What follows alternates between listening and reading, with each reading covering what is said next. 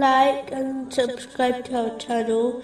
Leave your questions and feedback in the comments section. Enjoy the video. Continuing with the last podcast, which was discussing chapter 11, verse 52. Ask forgiveness of your Lord and then repent to Him. He will send rain from the sky upon you in showers and increase you in strength added to your strength. And do not turn away, being criminals.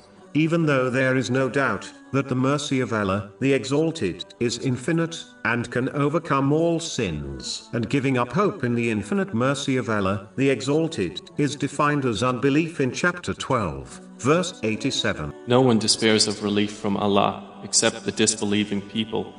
Yet, nonetheless, it is extremely important for Muslims to understand a fact. That is, a Muslim has not been guaranteed to leave this world with their faith, meaning, a Muslim is in danger of dying as a non-Muslim. This is the greatest loss. If this happens, it does not take a scholar to conclude where this person will reside in the hereafter. This can occur when a Muslim persists on sins, especially major sins, such as drinking alcohol, and failing to offer their obligatory prayers, and reaches their end without sincerely repenting from their sins. This is the reason why Muslims must sincerely repent from all their sins, and strive to fulfill all their obligatory duties, as this is a task they can undoubtedly fulfill.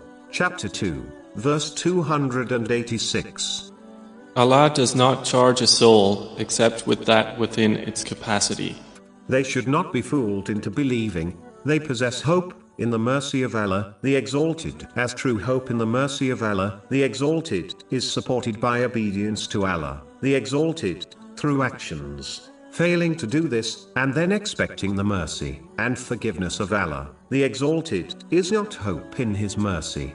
It is merely wishful thinking, which has no weight or significance. This has been clearly warned by the Holy Prophet, peace and blessings be upon him, in a narration found in Jami' Tirmizi, number 2459.